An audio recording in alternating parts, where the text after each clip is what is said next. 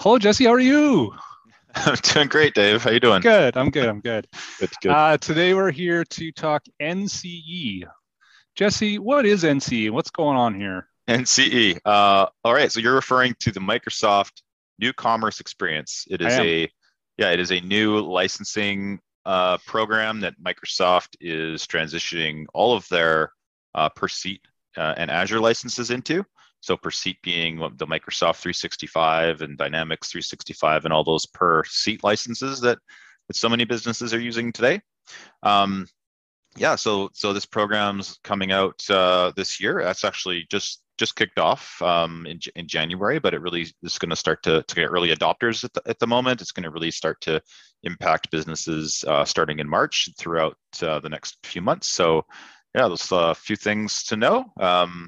Pretty straightforward once you kind of wrap your head around it. But yeah, where would you like me to start? Well, yeah, maybe you said a few things are going to happen this year. So maybe just highlighting those key sort of dates and what's happening when. Sure. Okay. So yeah, there's actually two things happening, and they're getting conflated a bit together. So they're putting NCE aside for a second. There's also a price increase uh, on March 1st that Microsoft's issuing to six of their licenses. Two or three of those are the ones that small businesses are going to be a little bit more accustomed to. It's the business basic license and the business premium license. They're going up by a couple bucks, and then a few other licenses, and not necessarily notable for prices to be increased. But with Microsoft, actually, it's not that common. They haven't. I don't think they've done a price increase on these products ever before. So that's happening kind of NCE or not. There's going to be this increase at the start of March. Beyond that is this new commerce experience program, which is going to be like I said, it's already kicking off. And what that is rather than the monthly terms that these licenses are under today, I shouldn't say even that they actually are on annual terms today, but Microsoft just has never enforced those annual terms. So Interesting. at the moment, yeah, at the moment, if you have a 365 license, you can add more, raise the quantity, lower the quantity, etc. It's all really straightforward and flexible and prorated. The change is going to be, in order to keep that monthly flexibility, you're going to have to now choose to be more deliberately on a monthly term, and there's going to be a 20% premium in order to maintain that. So that 20% premium, the date that kicks in is a little bit dependent upon what when you signed up for the licenses that you're using today. But I think the main dates to keep in mind for that will be that as of July 1st, you should be looking to have your licenses transitioned over to the NCE program, and you may be impacted by that a little bit sooner, depending on when your renewal date lands. In order to avoid that 20% premium, Microsoft will be asking you to commit to a 1 year term or even a 3 year term. We're putting the 3 year term mostly aside for our own clients. I think that's probably more beneficial for gigantic companies with thousands of licenses. So they really want to lock in their pricing for longer. But for the most part, for our customers, if you want to avoid that 20% premium, you would have to commit to a full year for your licenses. So definitely a little bit of a change. Hard to put too much of a positive spin on it. Obviously, Microsoft's what they would say is that by locking into these 1 year or 3 year terms, you can avoid other, not just the 20%, but other price increases that may come along. Again, that could be super impactful for a really large company.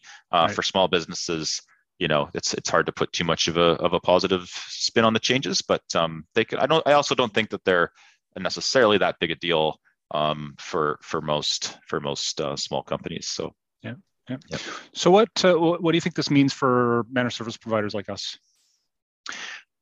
Well, it's we just got to make sure we're managing this well. We're going to have clients that now are going to have different clients are going to have different license types. The ones that choose to go annual, we've had to discuss internally how we're going to handle that, because unfortunately for us, the commitment to pay for the licenses is actually on Smart Dolphins. It's not on the end customer.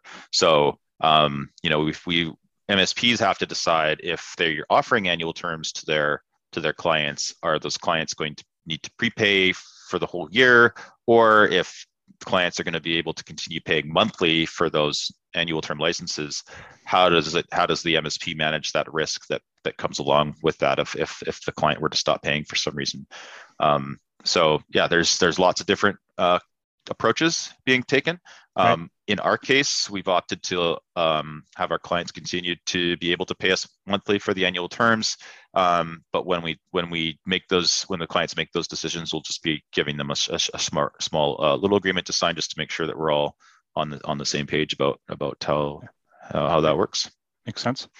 Any other suggestions in terms of what this means for our clients, or what they could do, or other small businesses? I think most companies are going to be wanting to consider the annual. There is still a little bit of flexibility there in that you could move up from your term. So if you're on a basic license, you could move up to premium, as an example. You just can't move down. So it's not completely rigid. One thing I think to keep in mind is that processes like user offboarding.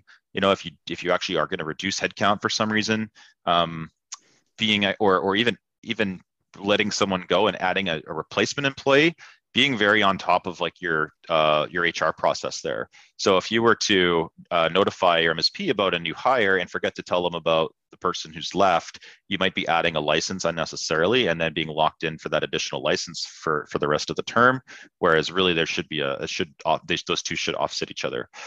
So there are some little gotchas like that could come up. There is also an option if you've got a large seasonal component to your workers. You can mix and match terms. You can have a business that hires an extra whack of people in the summertime. Those employees could be put onto a monthly term with the core full-time staff put on to an annual to keep the pricing. So a little extra complexity there. We've got a couple of clients that we're having those conversations with, but for the most part, that doesn't apply in a lot of our cases. So, yeah, good, awesome. Well, thank you for the overview. As part of this, we'll write up a blog, and so there's some visual there. You can see the dates and some of the details. But yeah, hopefully it was helpful. Thanks, Jesse. Absolutely, thank you, Dave. No worries. All right, bye-bye. Good day. Bye. You too.